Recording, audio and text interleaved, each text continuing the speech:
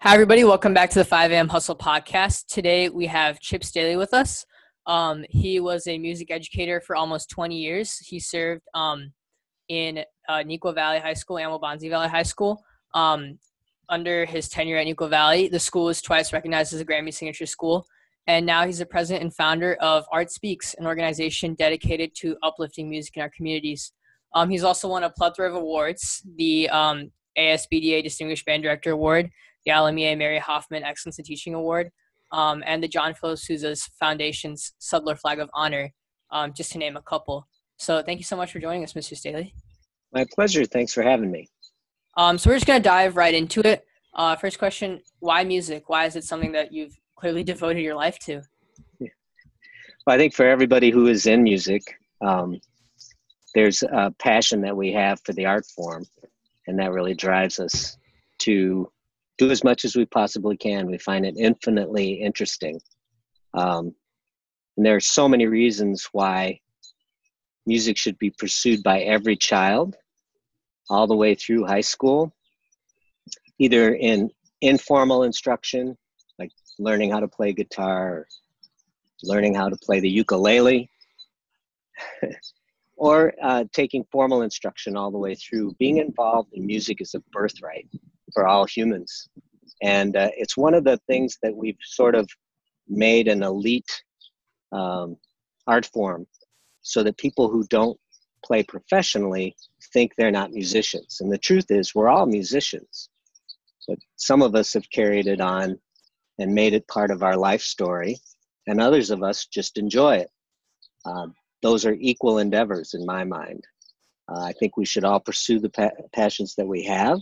And for me, it happened to be music. Yeah, that's actually really interesting because you think about it from like an evolutionary standpoint, way back when, when we were all like hunters and gatherers. That's something that brought people together. It's just like taking like whatever, like a tree branch or whatever, and poking a hole through it, and there you go. That's an instrument. And I think that that's something that you can see throughout history, is that music's power to connect people. Amish, I think you hit on something. It is a primal need that we have. And that how people are coping during this time of coronavirus is to share music. So the internet is filled with people singing and performing sort of a selfie music moment. And it's one way that we can bring ourselves together even though we're apart. And I know your own, Neuqua's own, Greg Schwegler did, Lift Your Voice last Saturday. Did you participate in that, Amish? Yeah, that was really and truly the message there is we have a need, a human need to connect, and music does that. I will tell you one thing. Your instincts are exactly right, but research is telling us that it's more than just a hunch. It's actually something you can prove. There is no time in the history of humans that we can find that the arts weren't present. None. Even a Neanderthal would draw the trajectory of spears in caves in order to envision what they needed to do to capture their prey. It was a survival skill that they had to have an imagination because they couldn't practice as much as they would need before they would starve to death, so they had to think about it. And if you think about cultivating the imagination as being a survival skill, then the arts really come into play more than anything. So I'm just saying, you hit it right on the head. This is something that we sort of know, we sort of can, it's our intuition that music is important, but what we have to realize is the research says it's essential. I think what's also very interesting is that we all know that music enlists some sort of emotion into us all. And it's crazy to think that we can listen to one song that gives us a moment of joy and another song that gives us sadness, or one that gets us excited. It's very interesting to see how music can connect us and turn even our day around to some extent. Yeah. Jack, have you ever talked to your friends when you listen to music and talk about how it makes you feel? Mm-hmm. Now, does it make you feel exactly the same way? Not always, no. No. And are you wrong then if you don't match what your friends feel? No. So it's one of those art forms where you can have your own personal connection with something that a friend enjoys, but it's absolutely unique to you, and they have an experience unique to them. That makes it even more rich to share music because we know it's going to touch our different ways. And for your age, especially, being able to be in touch with your feelings is actually a survival skill. You need to be able to do that. This is a time when you're exploring, and this is something that you need in order to thrive. And so I love the fact that you do that with your friends. I know that as an offering in school, when I teach music, I love the fact that I can ask a question, and there will, if I have 50 people, and Namisha's seen this, if I have 50 people in front of me, I'll get the possibility of 50 different answers. Right. What other class do you take where you can have your own answer? So music provides a safe place for you to explore your emotions in school. Yeah. I think we talk about that in like just our band class a lot, right? So we're trying to create this image out of music that doesn't necessarily have words to it. And so that kind of takes us like into the segue into like something else we want to talk about is music's impact directly on the brain. So if you're trying to come up with this kind of imagery, you're definitely using more parts of your brain than just like one part, right? And I know I watched a couple of like your TED Talks and stuff, and you're talking about how people who have Alzheimer's, music is the last thing to leave. So could you just elaborate on that a little bit? Yeah, that's actually a long story, so I'll try to give you the short version. There's a website if you want to explore it. Any of your listeners want to explore it further. There's Brain Bolts is the website, and it is run by Northwestern Neuroscience. And the name of the neuroscientist is Nina Kraus. And she really explores how music develops the language center of the brain. And basically that's one of the things that you described, how we connect with each other. It's a language that helps us match emotions. If we're singing and dancing together to celebrate, if we're singing because we're grieving, it's a societal need to match, to be connected. And as an individual, we are exploring on our own so that we develop our own ideas about how to use the arts and how to use music in order to develop our imagination, as you described. So there's a language center in our brain. It's called the auditory cortex. And in 2005 at Dartmouth University, they used a MRI machine to take volunteers and study what happened in their brains when familiar music had gaps in it. Well, you all know what happens when there's a gap in familiar music. Your brain fills it in. Mm-hmm. You know, you start a song. Every one of us has experienced an earworm is what we call it. It gets in there and it drills and you hear the song over and over. There's no music playing, but somehow your brain is playing it back to you. And so what they found was the activity in the brain shifted from the primary auditory cortex, which really decodes the actual vibrations in the air, and moved to the secondary cortex whenever music wasn't playing. So they said in that area of the brain, that's where we process our music memories. Well, with elders, as you described, when they lose their memories, they can get connected to their memories from the very core center of the brain. It's very much in the center of the brain. Because people with Alzheimer's, their brain dies from the outside in.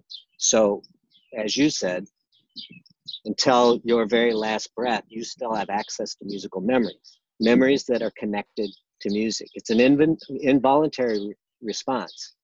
Like you can't sit here and think about it and recall it. Music has to happen, and then it brings up all those memories for elders.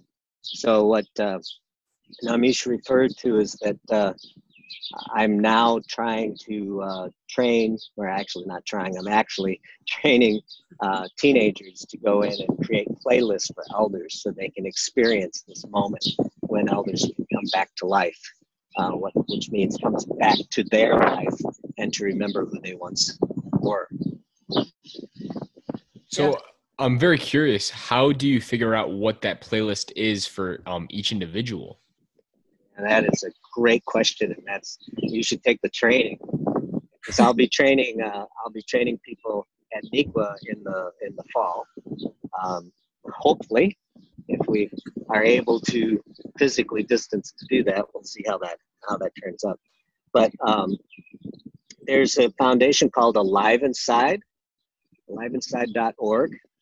You go to their website and they can show you how to ask the questions that will lead you to the songs that will connect with the elders. And my training sort of does that. It helps people know, okay, this is the kind of question this age group can be asked, and then they'll start to help you know where to go. For example, people who have memories of World War II, and there are fewer and fewer of those people, will generally be connected to music from the 40s and late 40s, right after the war, which was big band music. And you can usually do something like In the Mood, Glenn Miller, and people will respond to that. But you can't, Jack, it's a great question, because you can't just guess. You have to have a conversation with them. And the magic of it is you have that conversation, and invariably it's rather dry. It's the way they present it. If you came in to visit and they don't really know you and they're trying to get to know you, so they just answer briefly and give you very short questions if they can. And then when you bring the music back, if you do the right job, oh my gosh, then you get to hear about their life. Because all of a sudden, one example was one of our guests, elders, who was experiencing frontal lobe dementia, was incapable of putting one word after each other without great effort. Mm-hmm. Just would lose the words, aphasia. And so he couldn't really tell us much. And this was a NICWA student that found this song, but they found a song that somehow, I don't know how he magically found it. It was very, very difficult. And when the student came back to give that music, the elder lit up and was able to tell a complete story with no pauses, no hesitation, about how he went to see a play with his wife. It was an early memory with his wife, one of the best times in his life when he went from Illinois to New York City. It was just magic. So the trick is, Jack, to find a tune like that. That was a memory. I've done this hundreds of times, but that's a memory I'll never forget. Wow. Yeah, so I was just wondering, what exactly, like, do you have any examples of how music can be connected to the greater world? So like something I'll never forget that you said to my band class was you talked about how in a collective ensemble, there's a lot of cases where it's not your fault, but it's your responsibility. That's something that I don't even know when you said to me. Maybe it's been like a year or so, maybe even longer. Yeah. But that's something that's always stuck with me.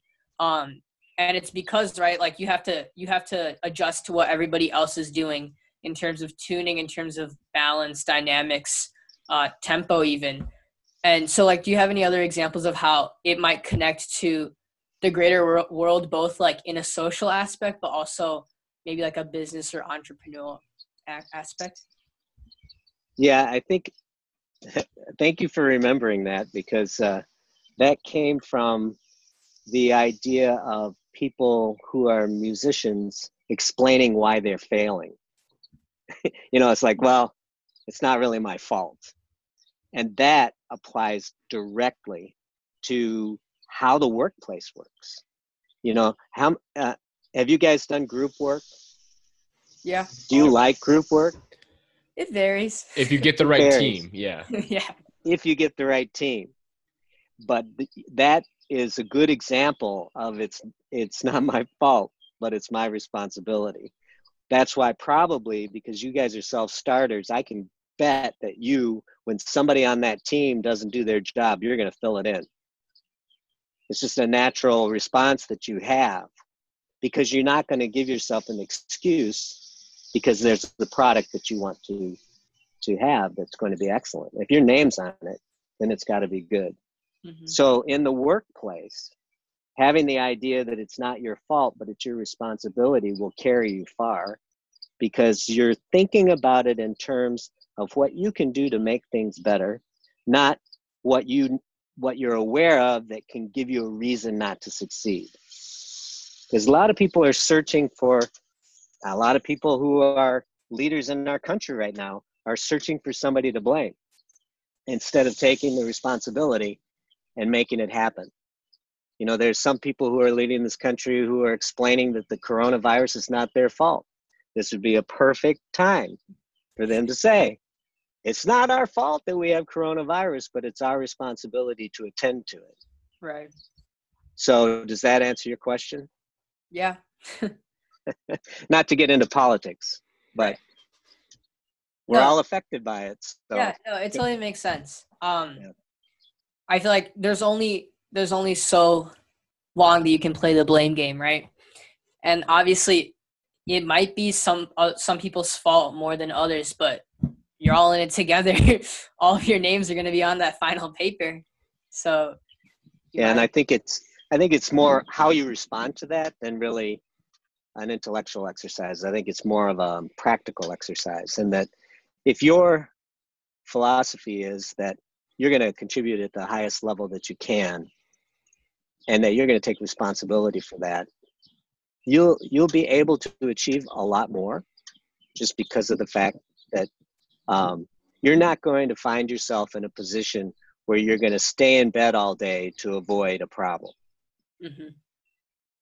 You know, I have a reason to blame somebody else for this problem, so I'm just not going to attend to it. People who do really, really well in life go after the problem and take it on. And that's taking responsibility for whatever it is they're supposed to be doing. And so you relating it to a musician, there's no greater training ground for that.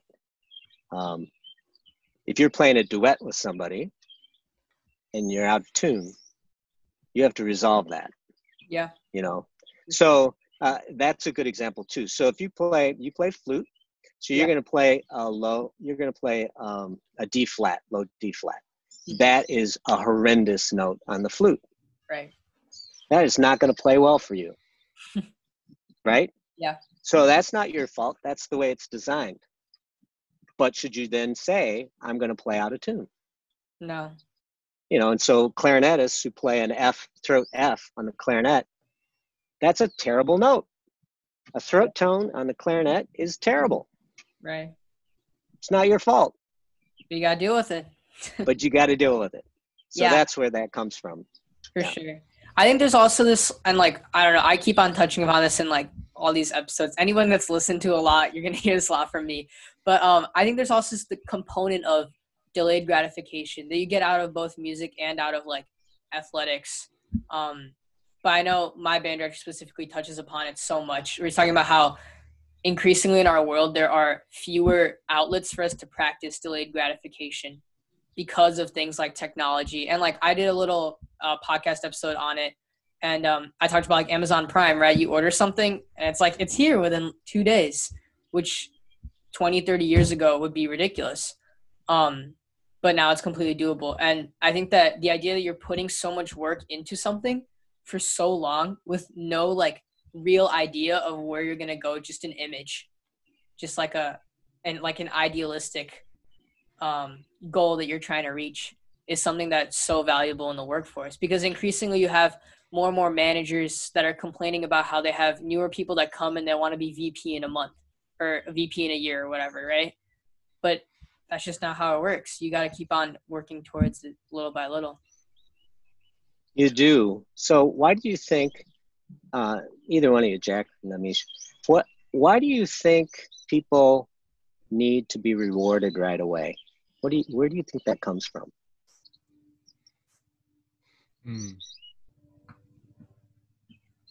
That's a tough question. Yeah, I think it's primarily just out of the idea that you're working, right? So it's like, because you're putting in so much work into it, you expect something out of it all the time, when in reality that might not be the case. Yeah, I think it's like input outputs, the difference between working hourly or working on creating a business and then making that money in the future. You want to, too many people are impatient. They want the direct reward to get that dopamine hit that they did a good job and they deserve something.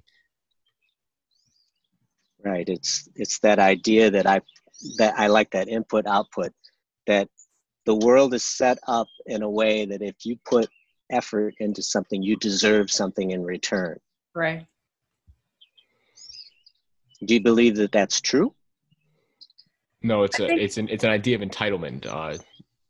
That they think they deserve something constantly. If they do some work, they deserve the equal amount back or even more.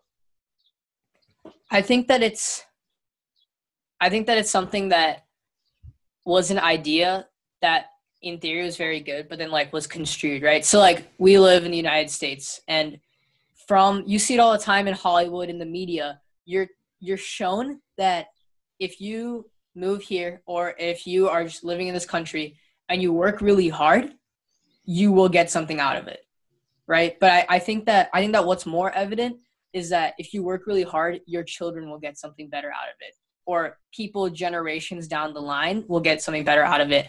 And I think that's part of like the delayed gratification component. But a lot of people just take the first half of that statement. They're like, if you work really hard, you'll get something out of it. And I think that's where people start to misconstrue stuff. Yeah. Yeah, our brains are wired for gratification. Dopamine, you know all about that. That's just, we're sort of set up to find pleasure in this world, and a lot of people are motivated by that. And so my thought is, you're exactly right, that people are sort of set up in their mind that if they push this button, they'll get this in return. And you know what? That pretty much works online. Right.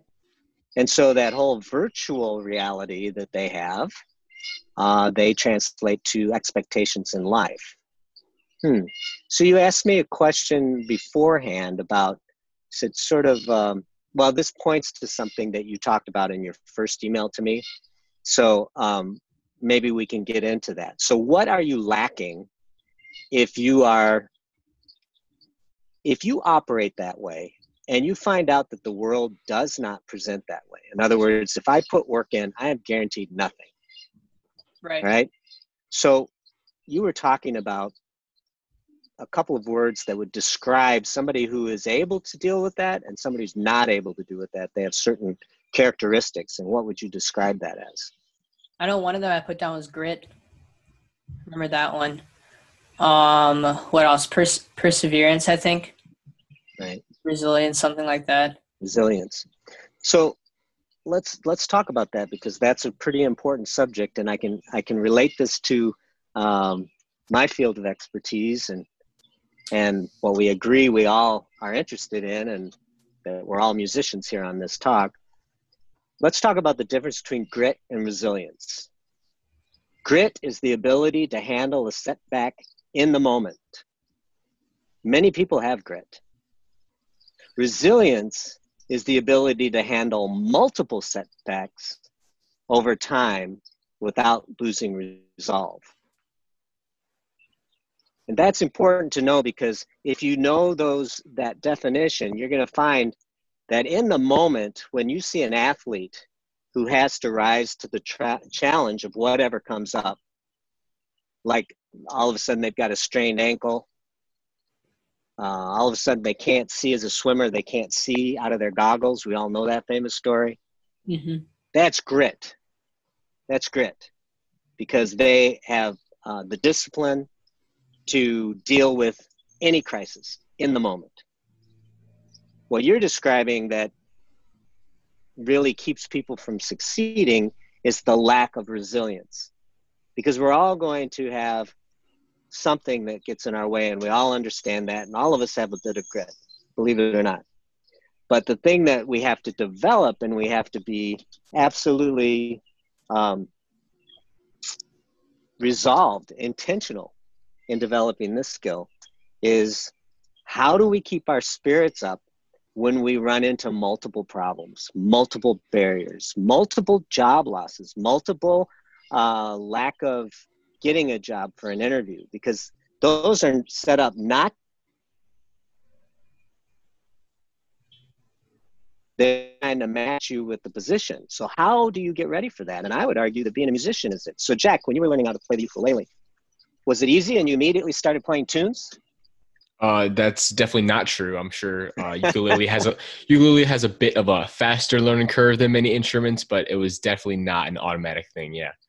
Yeah, but it was worth it when you played your first song. You probably remember your first song. I remember my first song on a harmonica. Yep. Yeah, you remember that because how many times did you fail before you could play that first song to where you would go to your friends and say, hey, I just learned this?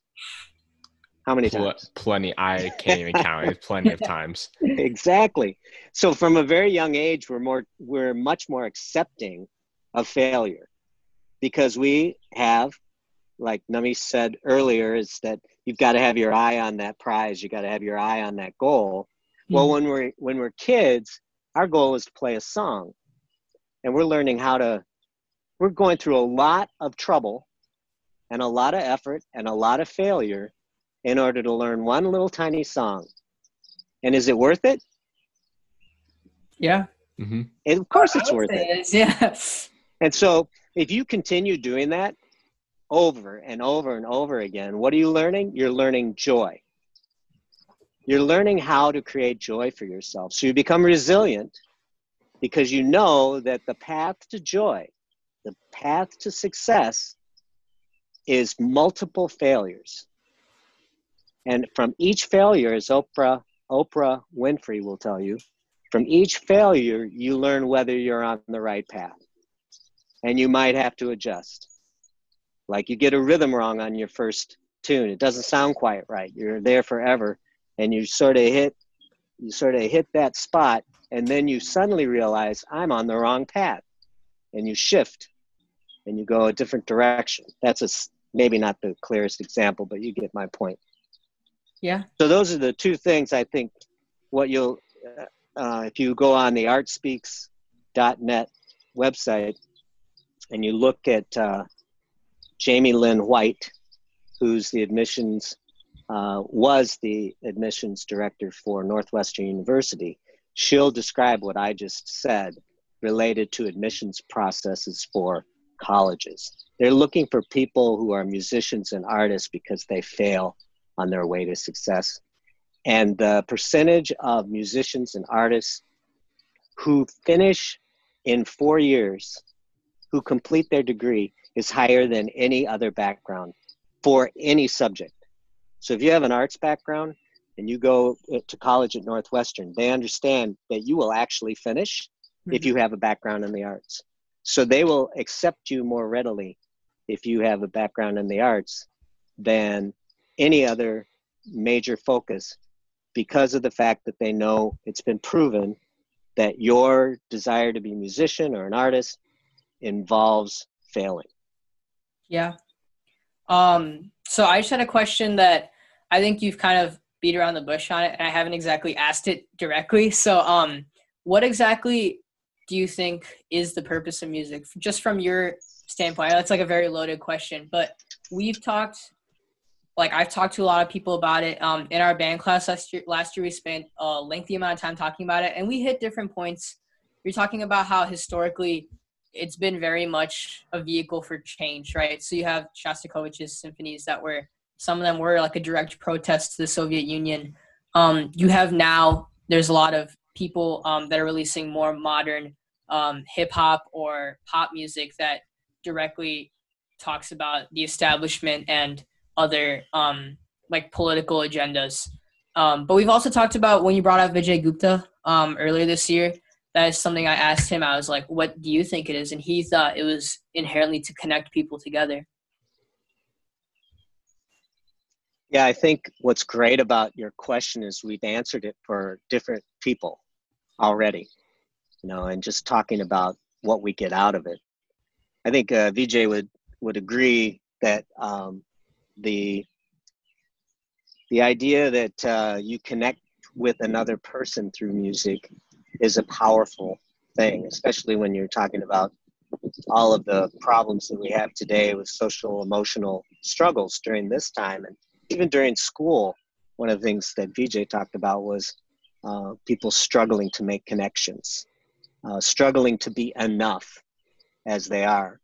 So I think music has so many different applications that it becomes that, the ultimate emotional widget. Like you can use it for just about any problem that needs solving. And you just in your question, you named hip hop, rap. Much of what that genre is trying to do is wake up everyone to the inequities in our system right now. The way it's set up, it's totally systematically racist right now. And so when you have people have the ability to express their frustration with not having equal opportunities because of the color of their skin, I think that's really powerful. It's something that provides them with a way of communicating that frustration and is, as you said, sort of moving us in a direction to be open to change. Right. I don't think anybody really wants to live in a society where ultimately people are denied their talents, denied their life experience because of the way they look. I don't think anybody really wants that. So I think music can enact social change. We've seen that many, many times, but it can also affect change in a person. Can I give one quick example of that? Go for it. So people who are dealing with mental health issues, music is a big deal. So my friend J. Todd Frazier, he's the director of performing arts medicine at Houston Methodist Hospital in Houston, Texas. He has developed with his music therapist this idea that why do people who are living with mood disorders, why do we have to just use pharmaceuticals? Why do we have to use drugs? So he noticed with his music therapist how therapeutic music is for people who are in a very elevated mood state or a very low mood state. You can bring somebody out of depression and you can bring them down from elation, from mania. And so what he developed was an actual music is medicine playlist developed jointly between the music therapist and the patient, where somebody who's living with bipolar disorder can, when they are feeling a very high elated mood, and they're suffering from mania, they can sit down, listen to a 7-song playlist, and bring themselves back from red to green.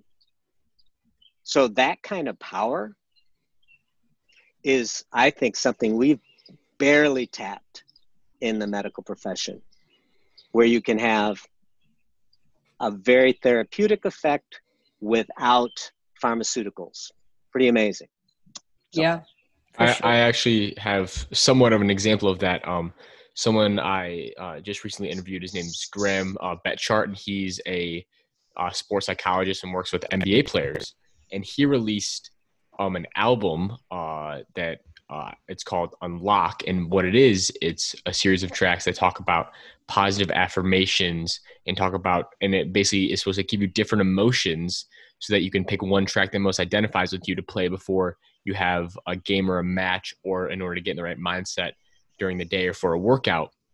And it's amazing how not only the music, but the words that he gives can really make you repeat it in your head and think it yourself and it may even help you perform better or even day to day be in a better mood or be in a better mindset. Yeah. And you see professional athletes all the time with the earbuds in, they're jamming to something. They've been music medicating for years. And that kind of idea is spot on. It sounds a little bit like snake oil you're trying to sell, doesn't it? Sounds like he's trying to sell him some. But the truth is, as we established early in this podcast, you've got the ability to bring people's memories back. That's how powerful it is. So can it pump up an athlete? You bet. Can it bring an athlete down so that they're more calm? Absolutely. I mean, all of those things happen with music. And it's amazing to me that there are people who are making decisions about our education for young people that don't see music as an essential component of a comprehensive education. They see music as something that's an extra, and only talented people should get instruction in it. Well, the truth is, as I said early on, we're all musicians. Everybody should have an opportunity to explore. How else are we going to create our imagination? Why do we stop art and music as a requirement after 5th grade? I don't understand that at all. Right. It should be something everybody explores, don't you think? Mm-hmm. Yeah, I totally agree. I'm always just so like astounded by artists or composers in general that can take like the pain of like an entire community and put it into something like that. I just think that's so powerful. That's why like some of my like favorite hip hop artists are people that talk about that. That's why like my favorite composer is like one of my favorite composers is Shostakovich, because he does it so well. And it's obviously takes so much practice, but the way that you can empathize with an entire group of people is just so powerful, I think. Well, Nami, since you like Shostakovich, can I make a recommendation for you to listen to Sure. along that line? The Second Symphony of Mahler. Are you familiar with that? It's called Resurrection Symphony. I've heard of it, but I have not listened. I wrote it down. It's amazing. I don't have to tell you anything more about it. Just based on the fact that you like Shostakovich, you will love it. It's a long, I think it's an hour and a half, but it's totally worth listening to. So I recommend all of Mahler, of course, Right. is worth listening to. But that one in particular, I think will really appeal to you. I definitely Resurrection Symphony number 2. Yeah, for sure. So for the last like 10 to 15 minutes that we have left with you, I kind of wanted to shift gears a little bit to more of like your teaching philosophy, but more specifically like when you were at Nico Albanzi and even now at like the Merit School of Music, how like what kind of environment do you set, or like what's your teaching philosophy? Well, one of the first things we did when we moved into Niqua in 1997,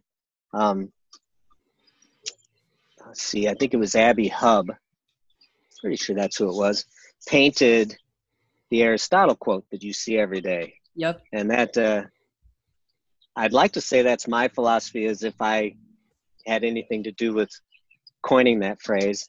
I'm just the one who perpetuates it. And that is, you are what you repeatedly do. Excellence then is not an act, but a habit. I think that's, Aristotle understood what anyone who's had any success knows, is that habit is a better friend than inspiration. And that thought is amplified. I just want to read this quote. I pulled this up for this part of the podcast. This is by Octavia Butler, an African-American author, Blood, Child, and Other Stories. And she wrote, "Forget talent. If you have it, fine, use it. If you don't have it, it doesn't matter, as habit is more dependable than inspiration. Continued learning is more dependable than talent." And I think especially when you're in high school, the idea that you need to be tracked based on your talent gives everybody the idea that they are incapable unless they find their talent. And the truth is, we are all more capable if we find our passion and pursue it and make it a habit. Yeah. And everyone is capable of that. You see that all the time. I know from, I graduated from high school over 40 years ago. And I go back to my class reunions, and you see those people who did not do well in school, who are doing exceptionally well in life. There's no correlation between doing well in school and doing well in life. There's a correlation between people finding their passions and making pursuit of that passion a habit that becomes successful. So that, I think, drives my energy when I teach, is that I do not look at people as if they are talented. I look at people as if they are wanting to work hard in order to do great things together. So I am always working to help people understand what they need to do, and also to provide some motivation for them to do the hard work it takes. And sometimes that motivation comes from just pointing out the obvious, that they matter, that the work that they do counts, that they are seen, they are heard, and their contribution is invaluable.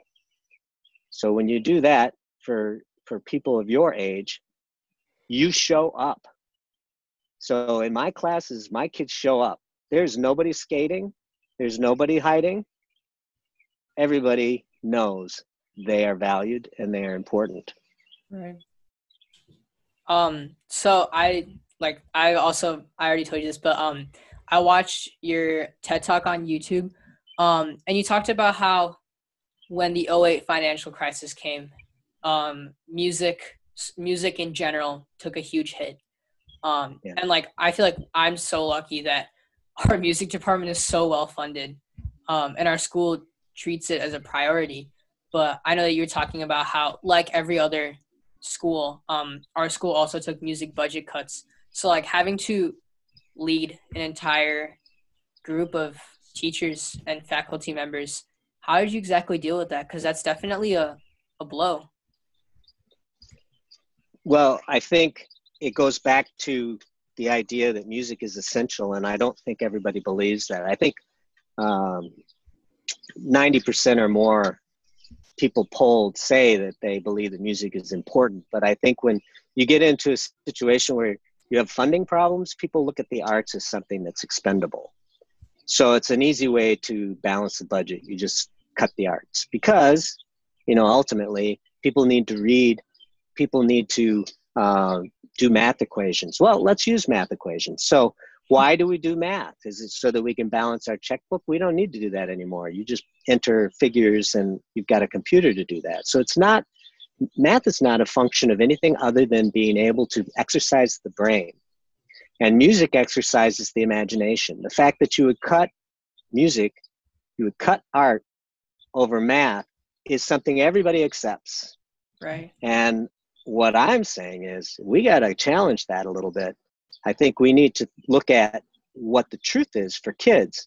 So, okay, we're exciting everybody's imagination, which we know is needed in order for people to thrive. But let's not look at our kids as sort of these future executives in, grooming future executives, grooming future entrepreneurs. Let's look at these people as people. And people need to have experiences that make life right now worthwhile in a meaningful way. And I don't think that you've got 100% of the population who's going to say that math makes your life more worthwhile in the moment. But I think you get everybody to agree that making music, making art makes you feel better right away, makes you feel like a contributor, makes you feel seen, makes you feel heard, makes you a part of this community, makes you feel like there's a future for you. So we bring music into Hesed House, a homeless shelter. We brought VJ to Hesed House. And You know what they said after VJ played for them? I now can see a future other than what I'm doing right now. I can now see the possibilities. Do you think our teenagers, our middle school students, our elementary kids don't need that same thing? We need that. And so my appeal to anyone who would be listening to this who's a decision maker, it's going to be a rough next 5 years pulling out of this economic morass that has resulted from the coronavirus. Right. It's nobody's fault, but it's everybody's responsibility to move us in a direction where we come out the other end whole. And you can't do that if you eliminate the arts.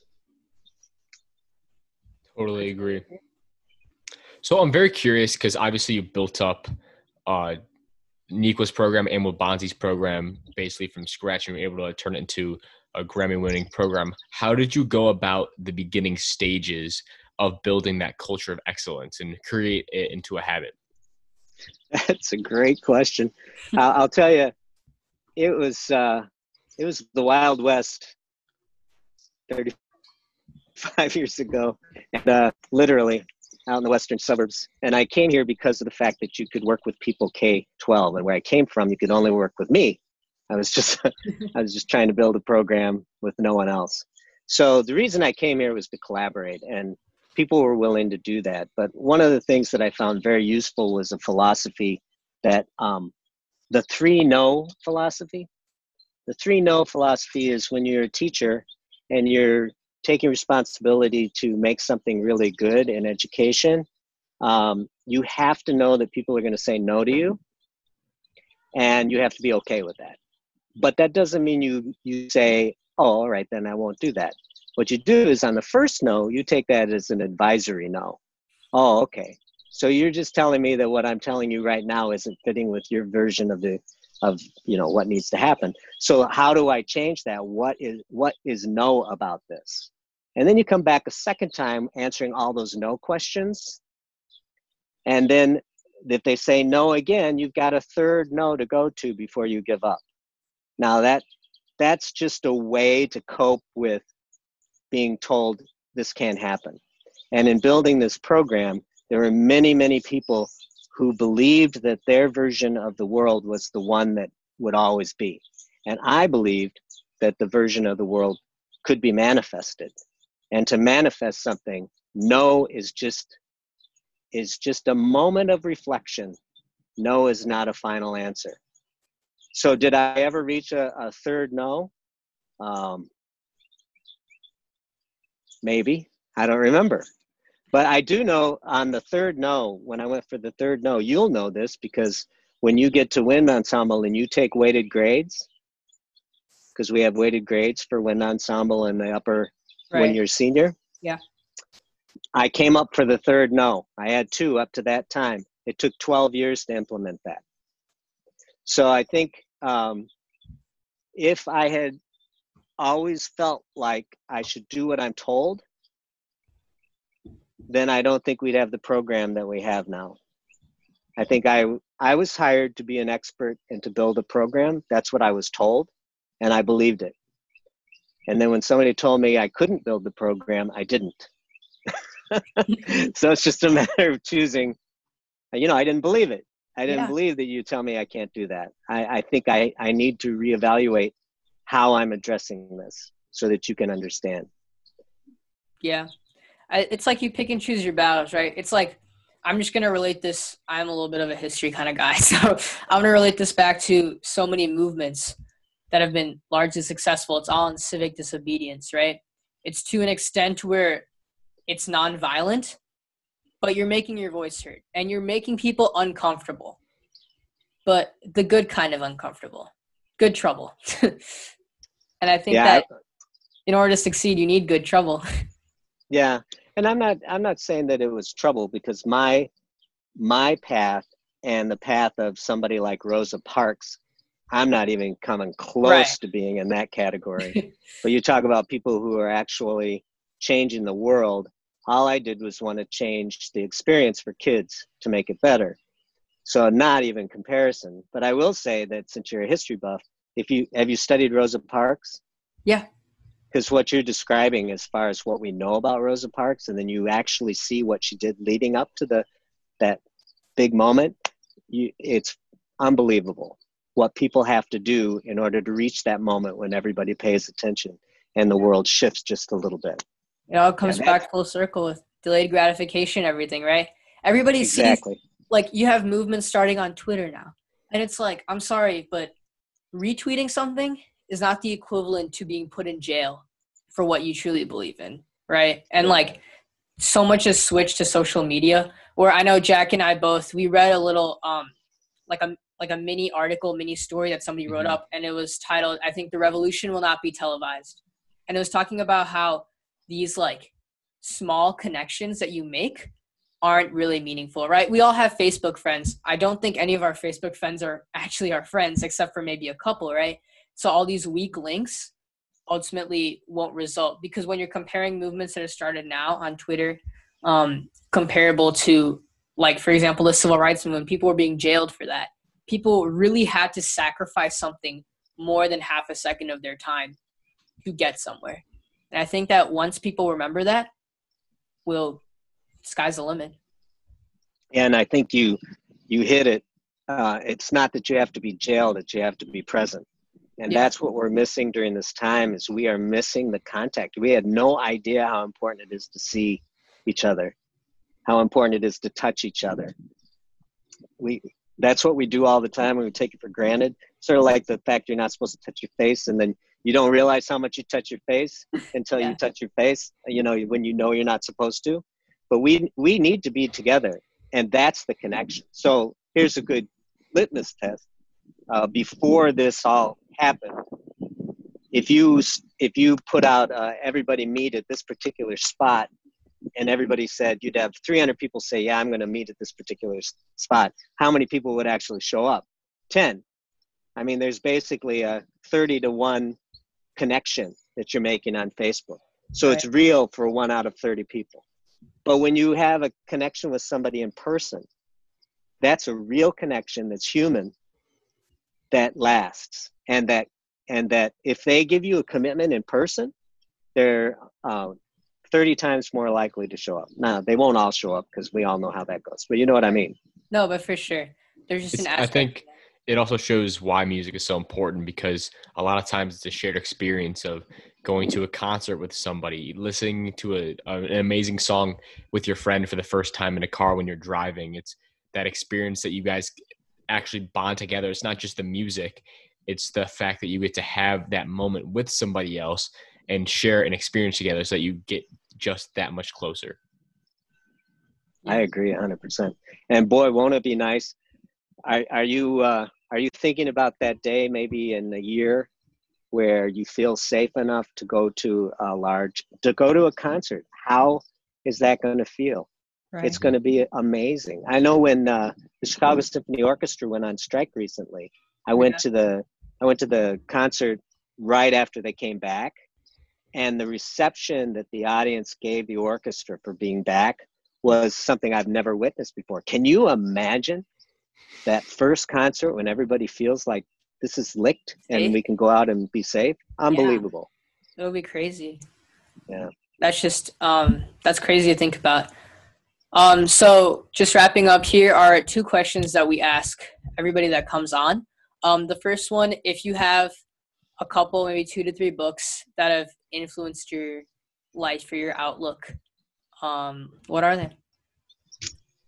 The 7 habits of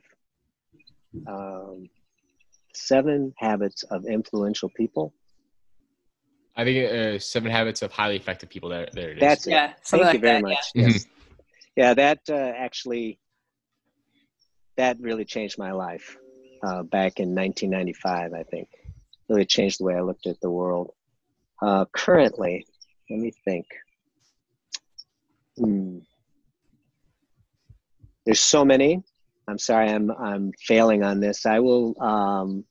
I'll just pick Sound and Music by McGill, David McGill, just because of how that helped me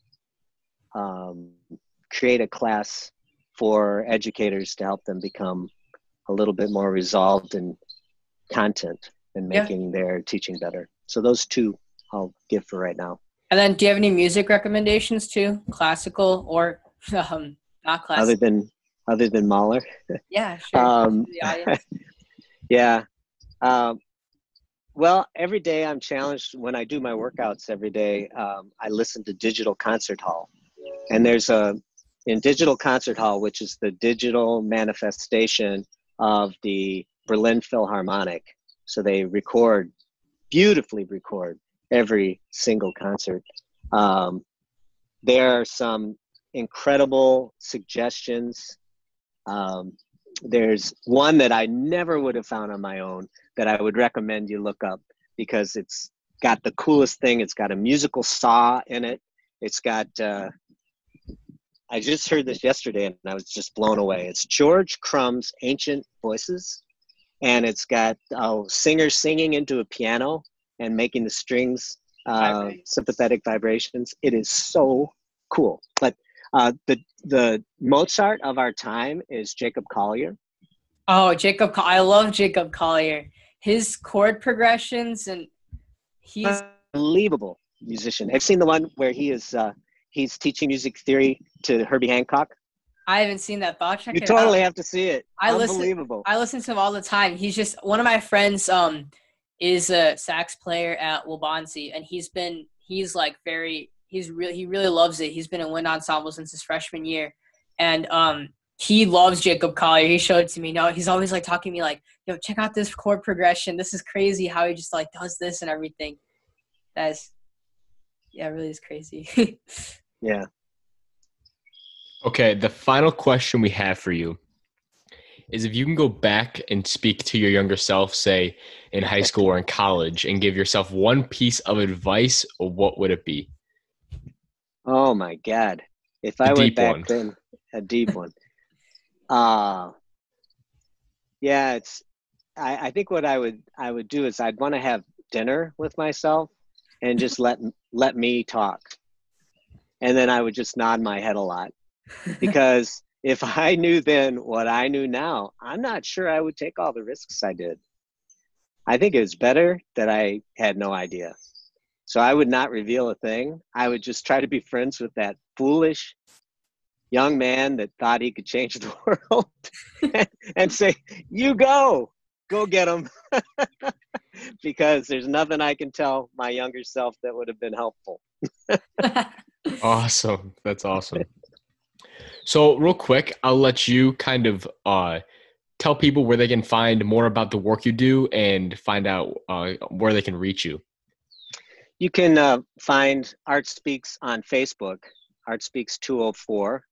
That's easy to find. And what I like about having a page on Facebook is that all of the resources you need in order to build a case of advocacy for the arts can be found with current articles, current research. It's just find out what appeals to you. There's got to be 2,000 or 3,000 articles that support what we do. And as a music educator, before I started Art Speaks, I didn't know all this information existed. So anybody who is an advocate, who really wants to do the right thing regarding the arts and funding and be an advocate, that's the place to go. And the other one is videos that we have are on artspeaks.net, and you'll find Vijay Gupta, and you'll find other videos, like I referenced a video of Jamie Lynn White, who is the admissions counselor. And we also have an admissions officer from University of Illinois talking about what you need in order to get into those institutions. Very helpful. And there's also great video of students, a lot from Nikwa, who are talking about their experience with the Live Inside. So that's artspeaks.net. Awesome. Well, I appreciate you, Chip, for joining us. And that's it for this episode of the 5 a.m. Hustle podcast. As always, peace.